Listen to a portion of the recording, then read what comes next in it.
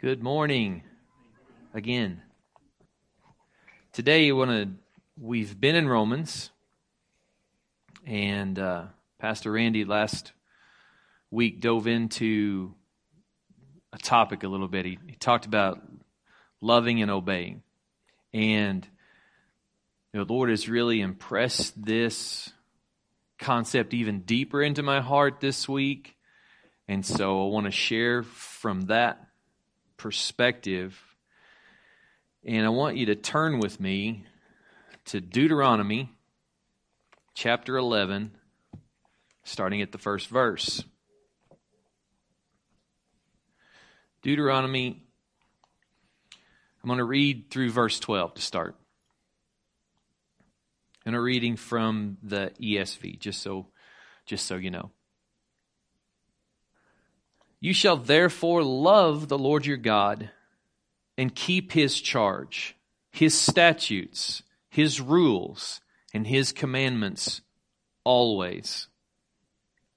And consider today, since I'm not speaking to your children who have not known or seen it, consider the discipline of the Lord your God, His greatness, His mighty hand and His outstretched arm, His signs and His deeds that He did in Egypt, to Pharaoh the king of Egypt, and to all his land, and what He did to the army of Egypt, to their horses and to their chariots, how He made the water of the Red Sea flow over them as they pursued after you, and how the Lord has destroyed them to this day, and what He did to you in the wilderness until you came to this place, and what He did to Dathan and Abiram, the sons of Eliab, son of Reuben, how the earth opened its mouth and swallowed them up with their households, their tents, and every living thing that followed them in the midst of all Israel.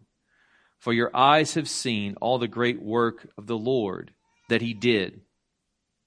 You shall therefore, and notice the therefore, you shall therefore keep the whole commandment that I command you today, that you may be strong, and go in and take possession of the land that you're going over to possess, and that you may live long in the land that the Lord swore to your fathers to give to them and to their offspring, a land flowing with milk and honey. For the land that you are entering to take possession of, it is not like the land of Egypt from which you have come, where you sowed your seed and irrigated it like the garden of vegetables. But the land that you are going over to possess is a land of hills and valleys, which drinks water by the rain from heaven. A land that the Lord your God cares for.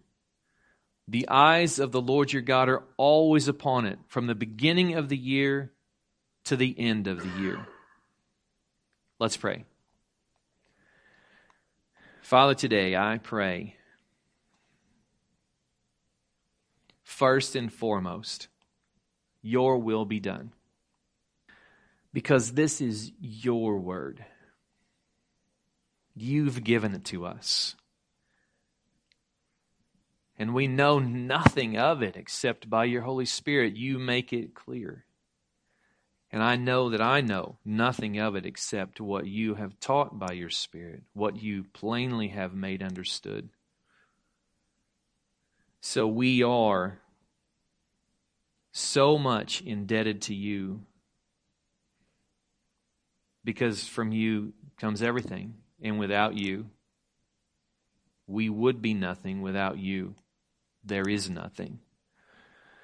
So make your word to be quick to our hearts and our minds today.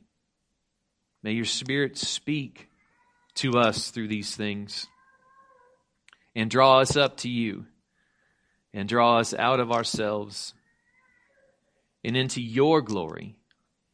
In Jesus' name, amen. All right, you can be seated.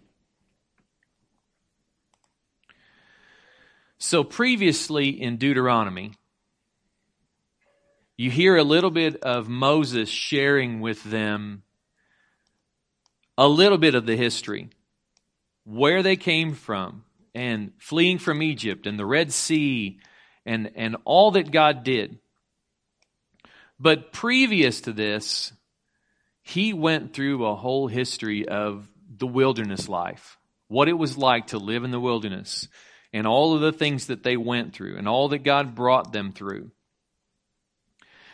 And the reason that he is doing this, and the reason we have this, is because Moses is about to hand the mantle of leadership of God's chosen people over to Joshua. He's led them for 40 years through the wilderness. He's led them for 40 years. Now, Carrie and I have been married 35, 36. Yeah, 36. I am how old? Okay, 36 years. And to imagine leading a people through a wilderness for 40 years. I mean, there's a lot there. I mean, there's a lot of context. There's a lot of strife. There's a lot of... When you think of the distance between Egypt and the Promised Land, it's this far. Like we could travel that. If you think about us traveling that, just jump in a dune buggy and we're there. 40 years it took them to go that far. Just this little distance. Because they wouldn't go in. And it wasn't because they didn't desire to go in. They wouldn't. And why would they not go in? Because they wouldn't obey what God said. They just would not obey. They kept, no, we got a better way. We want to do things differently.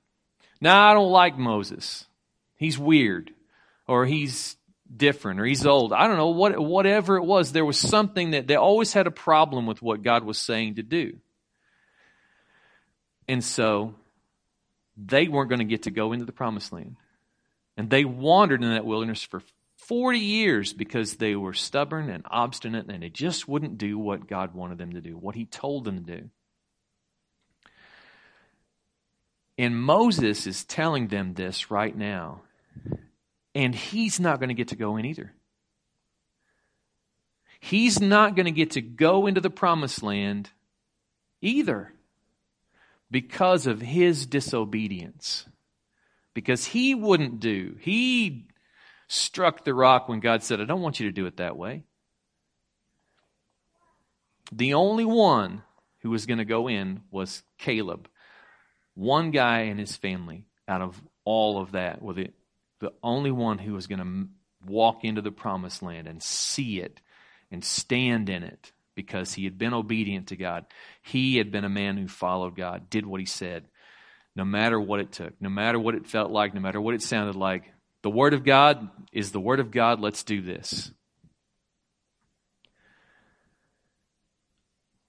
Moses was going to see the Promised Land, but not go in because of his disobedience. This is his context for the instructions that we're going to follow.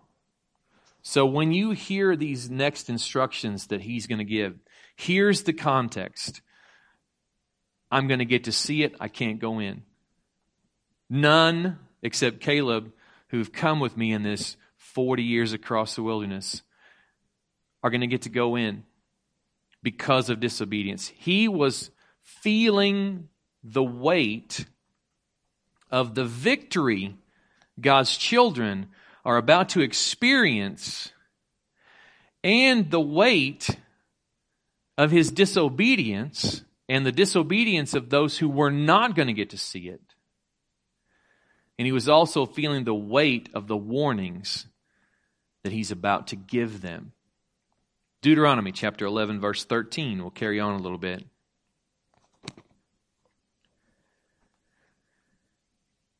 And if you will indeed obey my commandments that I command you today, to love the Lord your God, and to serve him with all your heart and with all your soul, he will give the rain for your land in its season, the early rain and the latter rain, that you may gather in your grain and your wine and your oil. And he will give you grass in your fields for your livestock. And you shall eat and be full. Take care lest your heart be deceived, and you turn aside and serve other gods and worship them. Then the anger of the Lord will be kindled against you, and he will shut up the heavens so that there will be no rain, and the land will yield no fruit, and you will perish quickly off the good land that the Lord is giving you. You shall therefore lay up these words of mine in your heart and in your soul, and you shall bind them as a sign on your hand, and they shall be as frontlets between your eyes. You shall teach them to your children, talking of them when you're sitting in your house, and when you're walking by the way, and when you lie down, and when you rise. You shall write them on the doorposts of your house and on your gates, that your days and the days of your children may be multiplied in the land that the Lord swore to your fathers to give them, as long as the heavens are above the earth. For if you will be careful to do all this commandment that I command you to do, loving the Lord your God, walking in all his ways, and holding fast to him, then the Lord will drive out all these nations before you, and you will dispossess nations greater and mightier than you. Every place on which the sole of your foot treads shall be yours. Your territory shall be from the wilderness to the Lebanon, and from the river Euphrates, to the western sea. No one shall be able to stand against you. The Lord your God will lay the fear of you and the dread of you on all the land that you shall tread, as he promised you. See, I am setting before you today a blessing and a curse. The blessing, if you obey the commandments of the Lord your God, which I command you today, and the curse, if you do not obey the commandments of the Lord your God, but turn aside from the way that I am commanding you today, to go after other gods that you have not known. Do you hear what he's saying about putting the word in front of you? He was saying, like, it wasn't just like, and just write these things down and take note. He was saying, put it everywhere. Everywhere. In every context that you're in every situation, in every place, put these words before you. And he starts with the ones that speak of honor the Lord. Obey him. Write his words on the doorposts. Put them between your eyes on your forehead. Write them on your hands. Speak them to your kids. Say this over and over again. Now, do you, like me, hear the weight of what Moses was feeling? He was called the greatest prophet in Scripture. And you hear him saying things that come from a context of, I'm not going to get to go in because I wouldn't listen. I'm not going to see the blessings of God because I wouldn't do what he said to do. I just had to do it my way because I got mad. Just had to do it my way because something frustrated me. Something didn't feel good at the moment. So I just had to do it my way. And I'm not going to get to go in. And I'm telling you all the things you're going to possess. I can see them. And then the Bible talks about later on, you'll read about, if you get to the end of Deuteronomy, you see, it wasn't like Moses was an old man, crippled, and, leaning on a staff, thinking about, well, it's okay that I'm not going to make it because good night anyway. I'm about to go right now. No, he was 120 years old when he died. And the Bible says his eyes did not dim from old age, nor had he lost his vigor. Like, physically, he was ready to go in. But all he got to do was look at it because he wouldn't obey. All I got to do was stand up on a mountain and observe it. So do you hear and feel what I hear in here? The weight of this on him. And the warning that he was giving. Obey what the Lord says. Obey these commandments that I'm giving you. Obey His word and follow it. If you want to see His blessings, yes, you're about to go in and possess this land. But the blessing wasn't just the stuff. It wasn't just land and resources. It was a place that God provided for them. The scripture talks about He prepared and watched over this land. Did you hear that in the description early on? It's like He prepared and He watched over this land. This was a special place. And when I hear that, I hear hints of Eden. Do you not hear little hints of Eden? The Garden of Eden, it was a place that He prepared and He put man in it to tend it. He put them in that spot. He had looked over, He created it, He built it for them. And do you not hear when He's saying these things, I'm setting before you.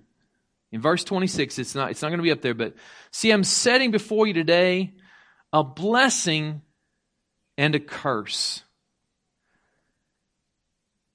I'm setting before you today a choice. Here's a choice. Obey or disobey. And I hear Him saying over this people something that sounds really familiar from the Garden of Eden and the first charge to Adam and Eve. Be fruitful and multiply and fill the earth and subdue it and have dominion. And I hear hints of that, God looking over a promised land and offering that to them. He watched it. He set them aside for that, and He was going to take them into that to possess it and own it. But He was setting before them that same concept of choice. Obey or disobey. And He wasn't just saying just obey or disobey and go. He was saying, no, now write down all this stuff. Like keep it in front of you. Keep it in front of you all the time. Keep it in front of your kids. Talk about it. Think about it. Put it on the walls. Like y'all get that, right?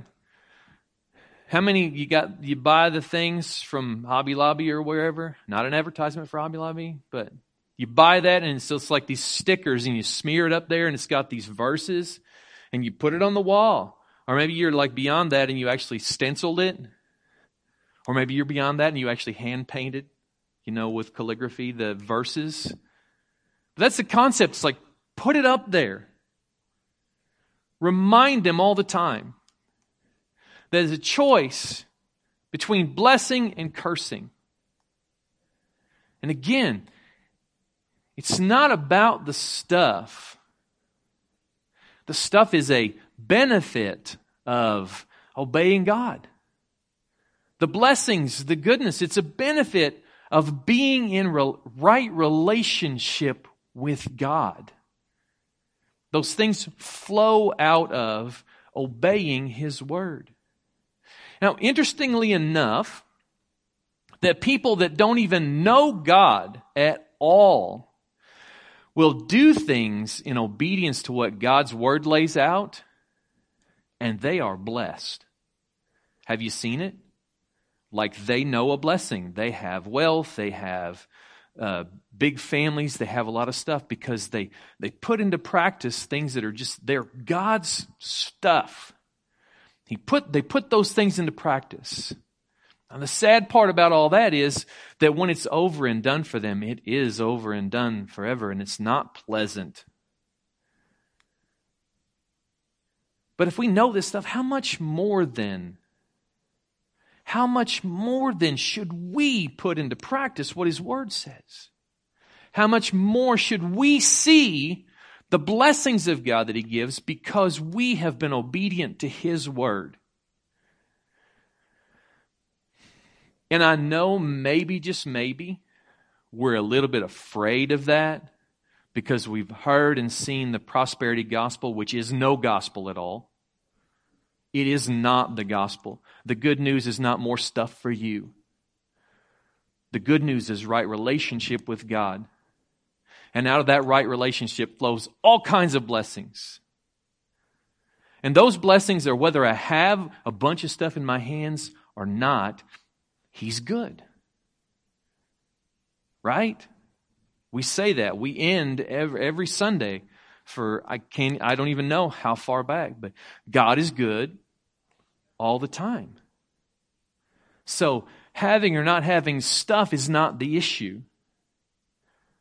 But finding those blessings, finding those good things, finding that good stuff is about obedience to the Word of God and what it says. And so in this context,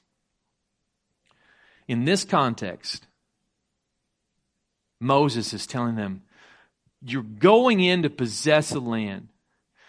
God has looked over it. He watches over it. It is going to be fruitful and it's going to provide for you for as long as there is life on this earth. That's how much provision that God has here in this place. If you will just obey.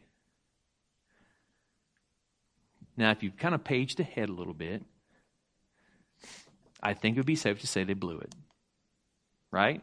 Can we say they blew it? And then they were kicked out. And then they were brought back. And they were kicked out. There's a pattern here, right? Where they will not obey what God says and then get out of here. Okay, wait a minute. That's reminiscent too. Go back a little bit. Garden of Eden. Right? They would not obey, and you're out. Booted. Yeah. Booted.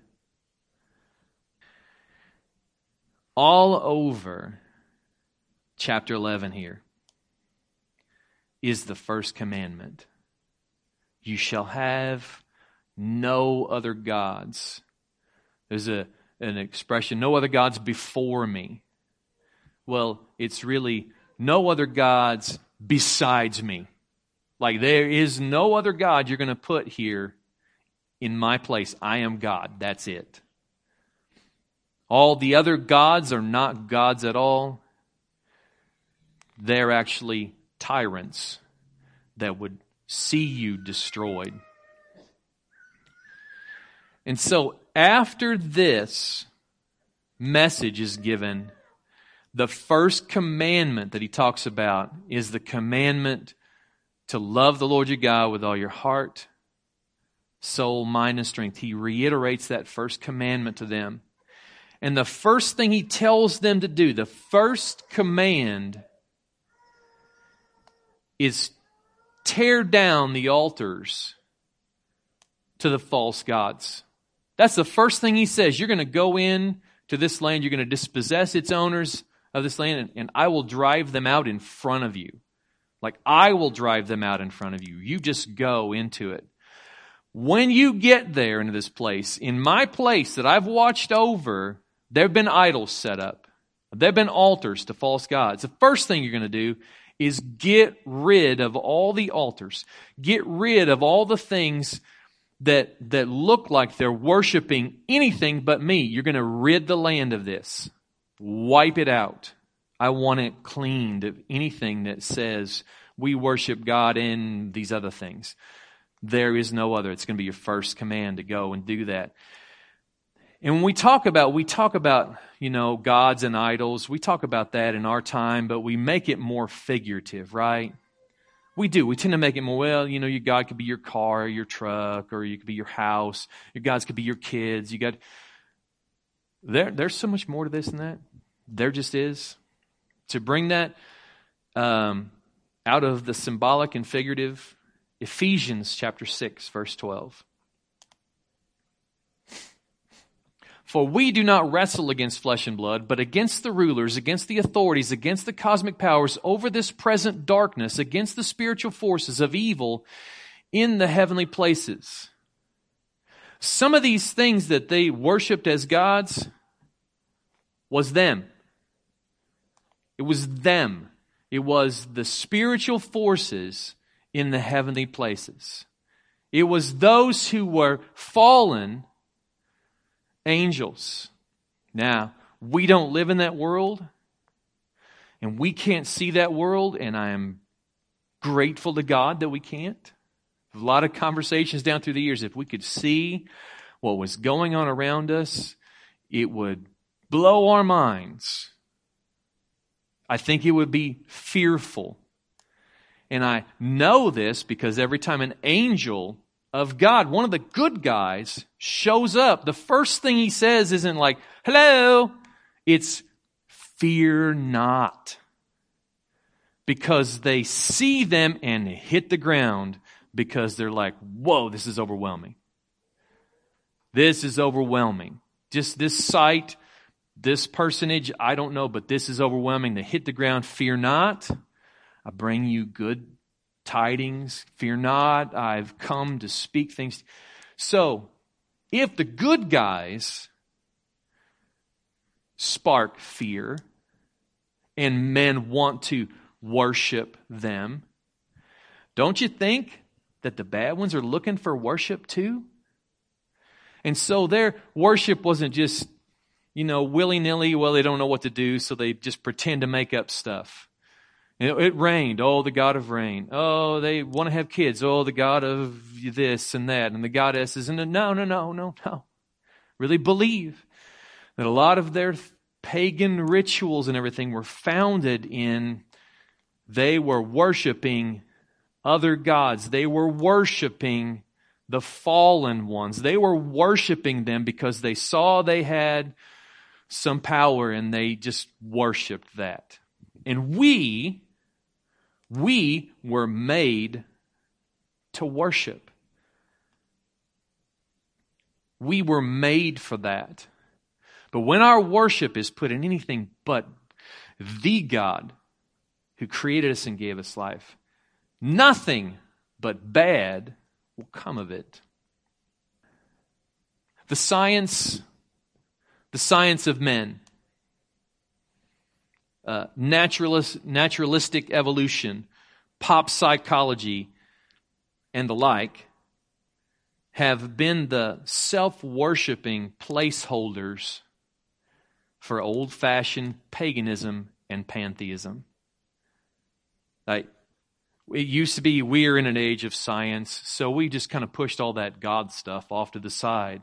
Oh, we go to Africa or these other countries, these third world dark places, and they still have the woo-woo and the witch doctors, and they still worship all this stuff, and they still go after those, but we live in an age of science and enlightenment. We don't go after this kind of stuff. We just look empirical at the data, and we see these things.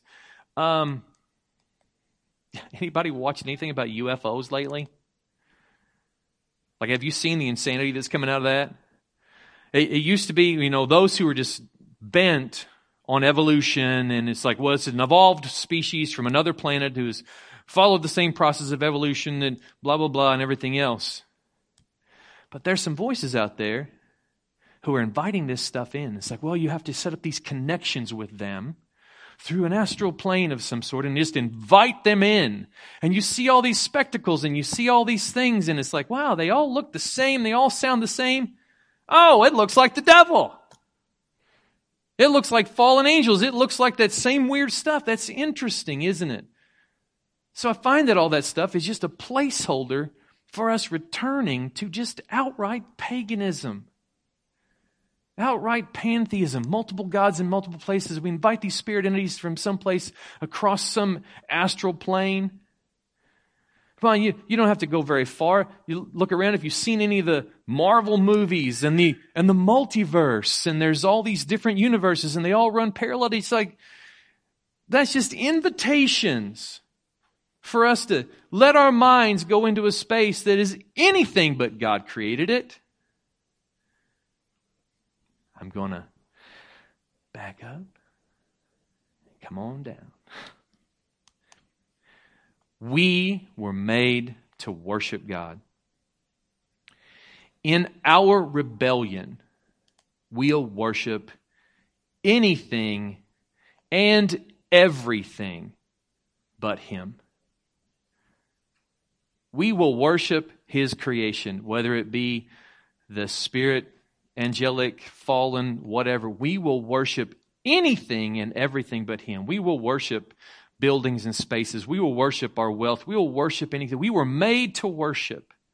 But in our rebellion, we will run toward worshiping everything, anything and everything but Him.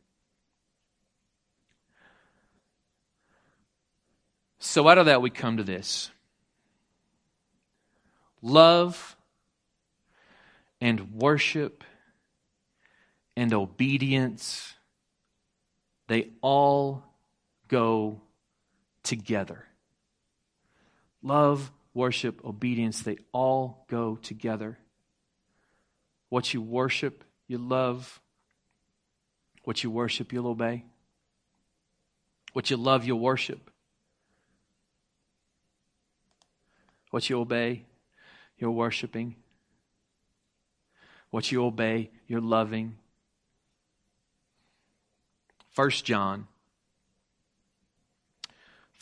4, 7 through 5:5. Beloved, let us love one another, for love is from God. And whoever loves has been born of God and knows God. Anyone who does not know God, anyone who does not love does not know God, because God is love. In this the love of God was made manifest among us, that God sent His only Son into the world so that we might live through Him. In this is love, not that we have loved God, but that He loved us and sent His Son to be the propitiation for our sins. The word propitiation, the appeasement, the satisfaction of God's wrath towards sin. He sent His Son to be the satisfaction of His wrath against sin. Any and all of it. Anything that goes against what God planned, designed, created, made, anything that goes against that, any idea, concept, construct, whatever, that goes against what God designed and created, that's sin. We just throw sin out there, and that's a sin, that's a sin, you know. Oh, if you throw your shoe someplace, that's a sin. We find everything, we just start creating these things and calling them sin because I don't like what you're doing. It's a rule, it's a regulation. I don't like what you're doing, I'm going to call it sin. Oh, that's sinful, that's a sin, that's a sin. But what we need to look at is, what does the Word say sin is? Not what are our rules and what are ideas or our concepts of what sin is. We need to look at what the Word says sin is. And sin is anything that flies in the face of God's creation and His plans and His order and His design. Anything that flies in the face of that, that's what you call sin. Not based on our preferences or likes, what works in our house or works in our building or works in our space. No.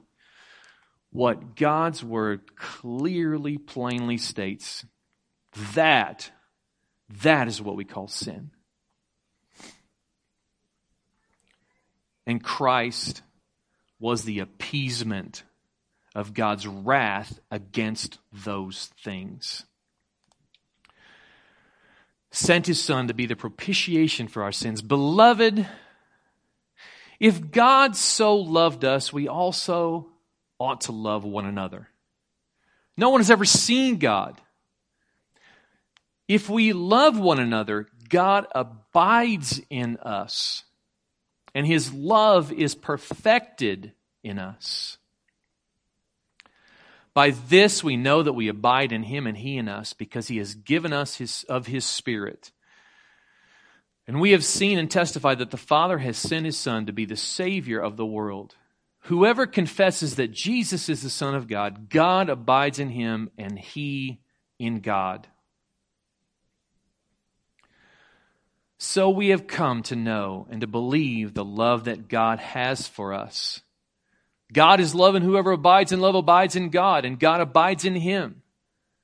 Imagine you hear this back and forth. He's abiding in us and we're abiding in him. This much is the love of God.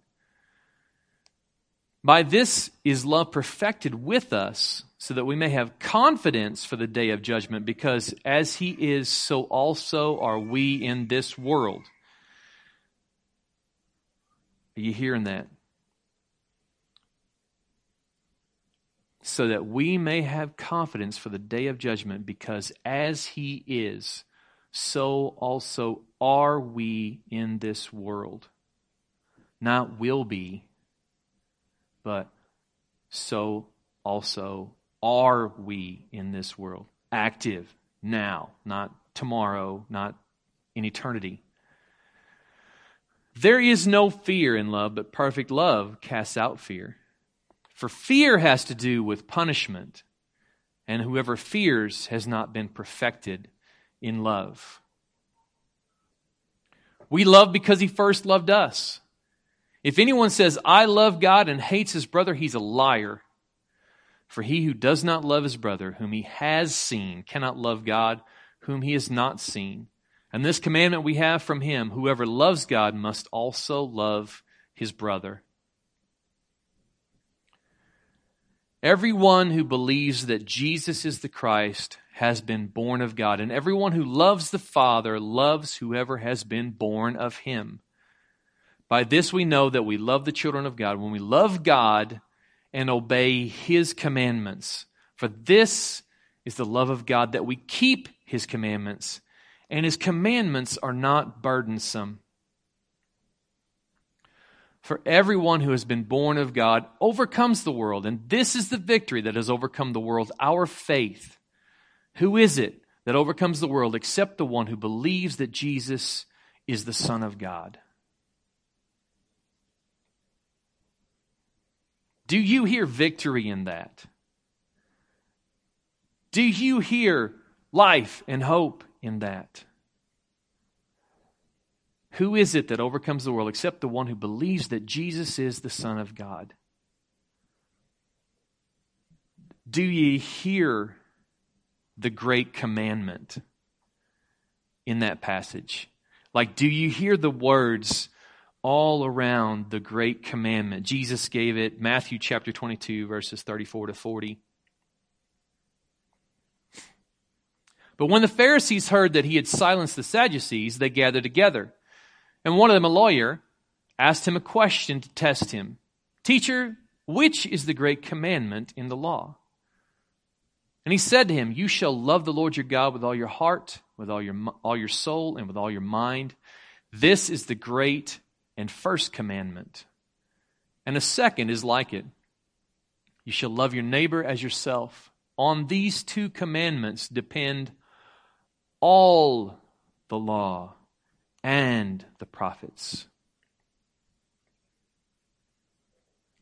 And do you not hear this woven into everything?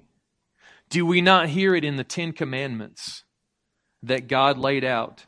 They start with our relationship to Him and how we obey Him and how we set Him above every other thing, whether on the earth or above the earth or outside of the earth. We set those things. We set Him above all of those things. And then the loving your neighbor as yourself, that follows in the rest of those. So you do hear those two. And Jesus said rightly, because He wrote it. Because He wrote it. The Word made flesh and dwelt among us. He wrote it.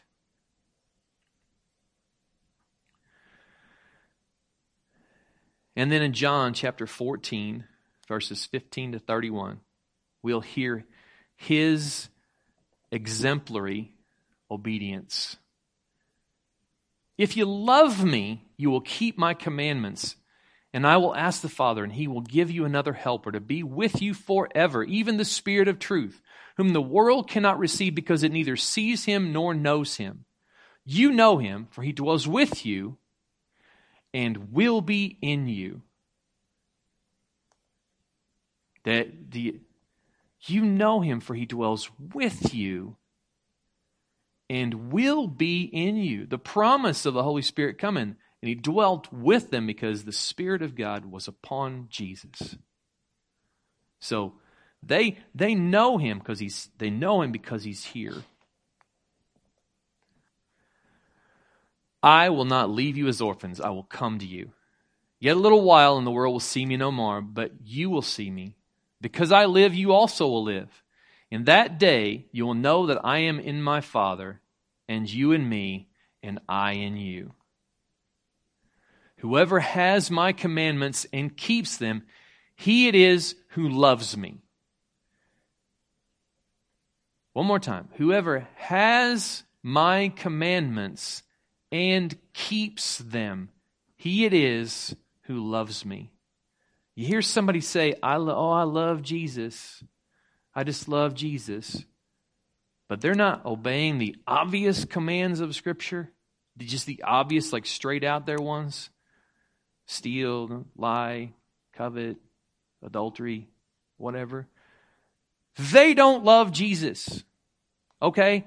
They don't love Him. Oh, they may feel warm and fuzzy about the concept of what Jesus did, but they don't know that from personal relationship with Him. They don't belong to Him, and they don't obey His commandments.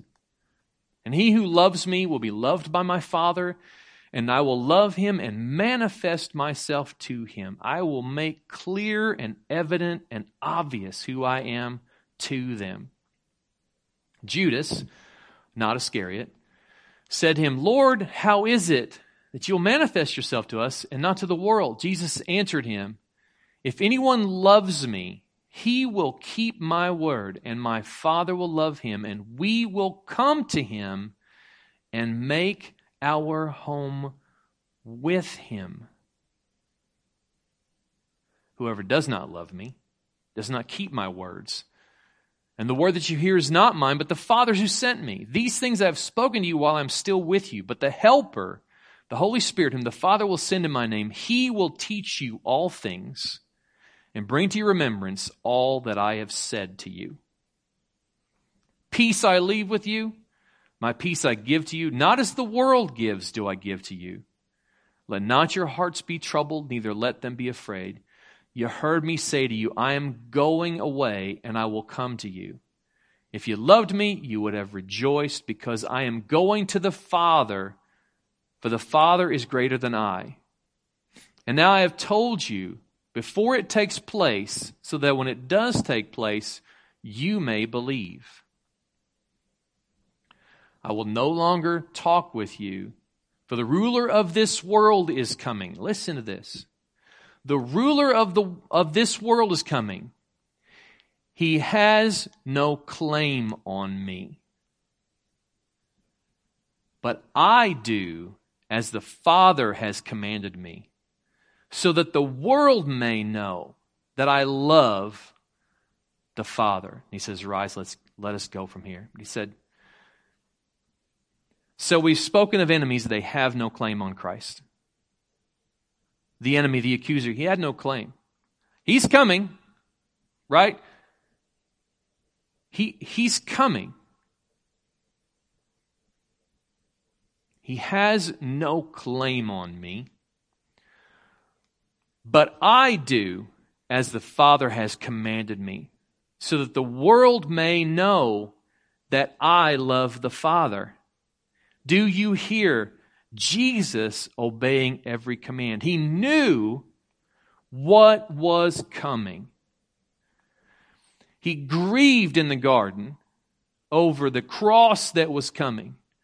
And not just being nailed to wood, and not just the shame of that position in society or in the world hung up as a criminal. No. He knew he was taking all of our sins on him.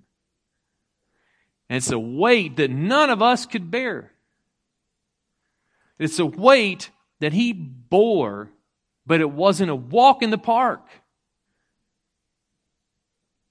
He became sin who knew no sin, that we might be declared his righteousness. I'm sorry, but the thought of me having to stand before God for my sins frightens me. It just does. I've walked in this space and walked in this world. I've seen my temper at times. I've seen my stupidity shamefully way too many times.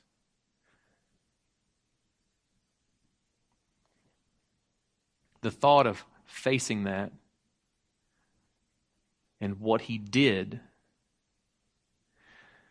but he did it because the Father commanded him to, and he was obedient. How many things do we have commands of Scripture that tell us to go and to do and to be and to walk this way? And we just don't do them because they make us uncomfortable. They might be socially awkward a little bit. Someone might say something. We might get a bad review somewhere. You know, there might be a post someplace that someone says, I hate all your ways, you're so stupid. Well, they'd say that about everything. So I don't know why we're worried about that, but we do. His obedience was exemplary. 1 John 2, 1 through 6. My little children, I am writing these things to you so that you may not sin. But if anyone does sin, we have an advocate with the Father, Jesus Christ the righteous. He is the propitiation for our sins. There's that word again, that appeasement of God's wrath against sin. He is the propitiation for our sins, and not for ours only, but also for the sins of the whole world. And by this we know that we have come to know him, if we keep his commandments. Verse 4.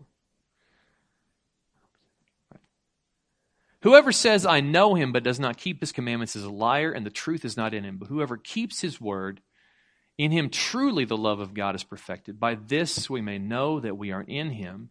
Whoever says he abides in him ought to walk in the same way which he walked. How did Jesus walk? He walked in obedience to the commands of the Father. He asks no less of us, but he has given us not a helper, but he's given us the helper, his Holy Spirit. And I will make Paul's appeal to you. Romans chapter 12, verse 1 and 2. I know familiar, and we're coming up on Romans 12 in what Pastor Andy's preaching. I appeal to you, therefore, brothers, by the mercies of God, to present your bodies as a living sacrifice, holy and acceptable to God, which is your spiritual worship. Do not be conformed to this world, but be transformed by the renewal of your mind, that by testing you may discern what is the will of God, what is good and acceptable and perfect. Your commands, do we not hear some of the Psalms? Your commands are perfect. Your decrees, perfect. Your judgments, perfect. And what does that living sacrifice flow from? From the verses before, because there's I appeal to you, therefore. So, Romans 11, 33 through 36. Oh, the depth of the riches and wisdom and knowledge of God. How unsearchable are his ways, and how inscrutable his ways past finding out, other translations say. For who has known the mind of the Lord, or who has been his counselor, who has given a gift to him that he might be repaid? For from him and through him and to him are all things. To him be glory forever. Amen. Is that not worship? Does that not ring of worship? So we hear that love and worship and obedience all come together. They all come together. Not worship as a music genre. My heart was sickened when I saw that happen. Bands start singing back in the day. They start singing some worship music. They just sing worship songs that they probably have in their church, and it was not like, oh, that's evil. No, it was good things. But then someone said, oh, there's money to be made here. These Christian people, they love that stuff. Everybody do one. Everybody make a worship album. And then we're going to start this whole new style, this whole genre. And we're going to call it worship. Okay. I'm not going to say it's all evil. No, I mean, there's good stuff in there. There is. But there's a lot of discerning that has to go on, because also mingled in with that is worshiping. Exactly who are we worshiping here? Because it sounds like me. I mean, it sounds like I'm worshiping me. It doesn't sound like I'm worshiping God. It's starting to sound like it's about me instead of about Him. I don't know if this is worship anymore, or at least not what God calls worship. I worship and adore myself and my feelings and my emotions and my journey and my future and my hope. I worship and adore. I'm backing up. Just backing up. Our living sacrifice flows from worship. And we are not a dead sacrifice. We are living sacrifice. And what is the sacrifice then? It's not my will, Lord, but thine be done. Because that was Jesus' sacrifice. When God said, I will send you to the cross to pay for their sins. And He went to the garden and said, if there is any way that this can pass from me, then Lord, you're the only one that can do that. Nevertheless, not my will, but yours be done. And He was obedient to death on the cross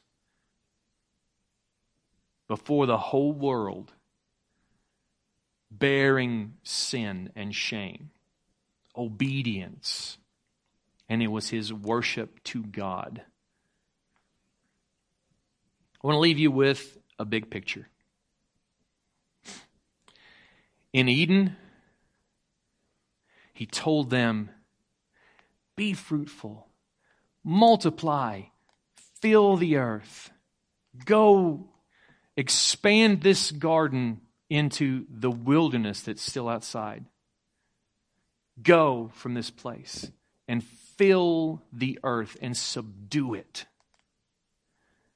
And they said, nah. I mean, that just sounds kind of like cynical and harsh. It's true. They just said, no. I mean, yes, there was temptation was there, but the devil was the first one to go, nah, I don't think so. Nope. I'm going to gather friends. You want to serve yourself? There's a bigger kingdom. If you just do it, just grab it, take it. It's yours. Choice is yours. Come on. Didn't you see? It's good. Doesn't it look good? Well, yeah. Now that you mention it, it does look like it might be rather tasty.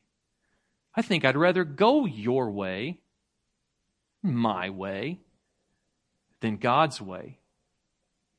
And here we are. Time passes, and in Jerusalem, in not just Jerusalem, but in Israel, the promised land. Fill this promised land with love, worship, and obedience. Fill it with that. I've watched over it and I've given it to you.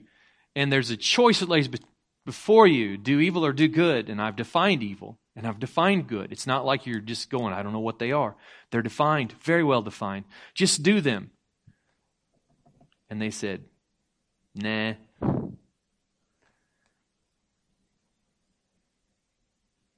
And in light of that,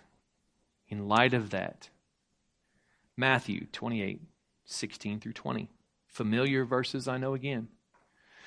Now the 11 disciples went to Galilee, to the mountain to which Jesus had directed them. And when they saw Him, they worshipped Him, but some doubted. And Jesus came and said to them, all authority in heaven and on earth has been given to me. You caught that part, right? All authority. In heaven and earth. Go, therefore,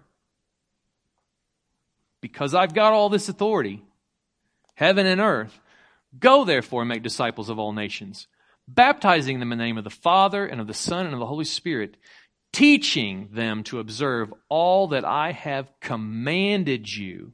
And behold, I am with you always to the end of the age. In a figure of speech, and I've toned it down a little, but the backsides have been kicked and the names have been taken.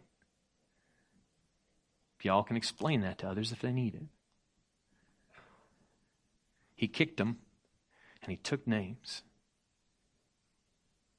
When Jesus said it is finished, was it just for our little old sins and our little old stuff? No. It's all mine. It is all mine. When he resurrected, he said, it's all mine. Everything, heaven and earth is mine. Go therefore and make disciples. Go therefore into this world. Perfect love casts out fear. He's given us his perfect love. No more cowering in the corner someplace. Oh, the sweet little Christians just, stay over there in your little box and just do that little thing, and it's cool. Matter of fact, if you want to have giant boxes where you just sing big songs and have big gatherings, go for it. Just stay out of the rest of this stuff because, that's politics, that's business, that's the world, that's that kind of stuff. So, I guess in effect, then Jesus just owns this. So as long as we're here, this is what Jesus has. This is his right here, his kingdom right here in this little space, right? Right? Wrong? Am I wrong? Of course I'm wrong. All authority in heaven and on earth. Jesus is Lord today of this earth. Now we can look around and say, yeah, but it doesn't look like he's Lord because look at that, and look at this, and look at that, and look at this. We are supposed to be fruitful and multiply. That doesn't just mean have a bunch of kids, though it could. But it means that the Word of God implanted us is like a seed that grows into a tree, and a lot of people take shade in that tree. And the seeds fall off into the soil, and other trees grow up, and it begins to populate the world. No more cowering in the corner. We are soldiers under command. We are on the one side. We won. The battle is won. The war is won. It's won. It's over. It's done. What is yet to be seen is his triumphal return when it's all said and done. He's like, and that's the last of it. And I am coming down to be in this spot and make all things new. But in the meantime, while you're waiting on me, fill the earth with my gospel. Fill the earth. Be fruitful and multiply and fill the earth. We are on the one side now and forever. And I do not want to stand someplace off to the side while God is saying, go, and go, nah. Because I kind of see where that ends up, right? I kind of see where that goes. Everybody that went, nah, they didn't make it. Now is not the time to be quiet. Jesus is Lord of all, every sphere of life now and forever from the resurrection on. There is not one speck of this earth that Jesus cannot say, mine. Every speck. Now, whether that speck acknowledges that or not, As a matter of fact, I think the rocks and the trees, they all cry out in our place. Is there a sense of that we hear? The rocks cry out the glory of God. The only thing missing from that is people acknowledging that. And how do they come to acknowledge that? By our work and our deeds and our stuff? No, by the power of the Holy Spirit. Well, who has the Holy Spirit? Oh, us. Well, by the command of God, then they follow. Who has them? We do. Whose kingdom is this? Do we believe that this is His kingdom forever and ever? Do we believe that it's bigger than this room? And bigger than our gathering, and bigger than our spaces or our little homes and our little world where we create, where we have all the right things in there? It is bigger. He owns it all. And He's told us to go. And it's not just, okay, well then go across the world. That might be. But you also go to Walmart. You also go to jobs. You might go to Zoom meetings. It doesn't matter. You're there. You might go traipsing all over Southern Illinois. That would be me. In boiler rooms and on rooftops with some pretty foul characters here and there.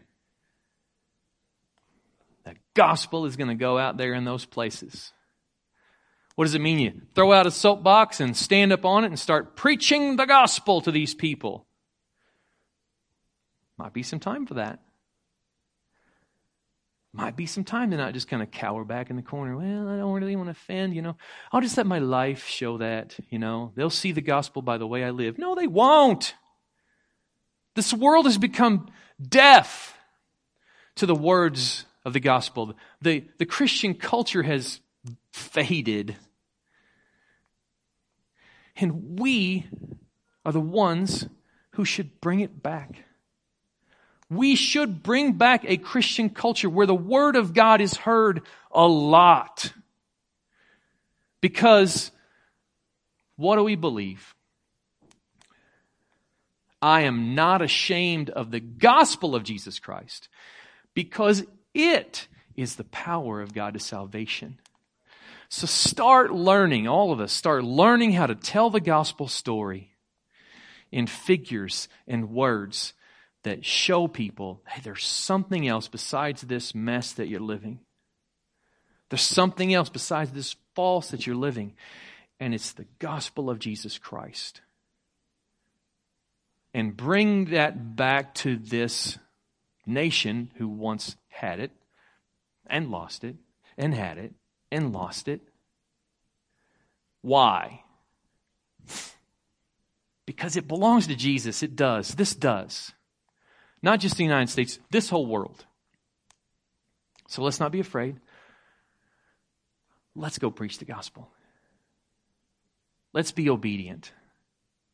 Let's be obedient to that call, but also let's be obedient to the love God, the whole heart, and love your neighbor as yourself, and all that that means. And I know, briefly, that this world has softened that word love and just made it emotional, warm feelings and all that kind of stuff. But love sometimes is hard. Love sometimes is a little bit harsh. Love sometimes is a little bit loud. Because what parent would let their little kid run into a busy street and go, well, I hope that works out okay for him? But would you not go grab him by the belt or whatever you can get a hold of and yank him back away from that? And even if they go, oh, you're hurting me. You make me feel bad. I wanted to go do the thing I wanted to go do. It's like, yes, you wanted to die because that's where you were going. That's our kids. We see that. I love the church. I love the people. So somebody else's kids, I'm going to go like, well, good luck with that. Would I? Would you? I hope that works out for them. Look at the kid's going to run out in the street. Where's the parents at? Oh, they're messed up over there somewhere. Oh, well, should have been taught. No, you'd go grab that kid and pull him out. I don't care if you sue me. I just saved your life. I don't care if you don't like me. But I've showed you, you're going to die if you step into this. That is love. That's not afraid to step out and say, you are going to go to hell, be eternally separated from God, apart from His work in you, and you have to see that you are a sinner in need of salvation. Well, that sounds so hateful, but it's not. It's love. Let's pray. Father, thank you for your word, and I know there is so much and so many things that you would say, and so I pray that you take the words that your word has clearly spoken and stir our hearts to your will and purposes. Stir our hearts to go. Stir our hearts to be obedient to your word. Stir us to be strong and courageous, to not be afraid, to not be discouraged, for you'll be with us wherever we go by the power of your Holy Spirit. So I pray today as we stop this moment in time that your words resonate in our hearts again and again and again. Make us alive to your words and obedient. And may we experience your perfect love that casts out our fear of failure, our fear that we've already failed, our fear of what we've failed in the past to do repeating itself. That your perfect love